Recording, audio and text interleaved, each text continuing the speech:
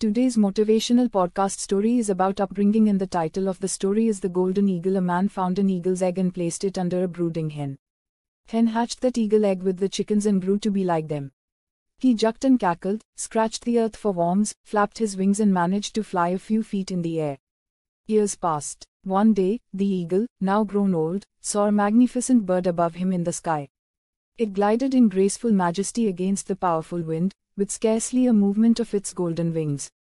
Spellbound, the eagle asked, "Who's that?" "That's the king of the birds, the eagle," said his neighbor. "He belongs to the sky. We belong to earth, we're chickens." So the eagle lived and died a chicken, for that's what he thought he was.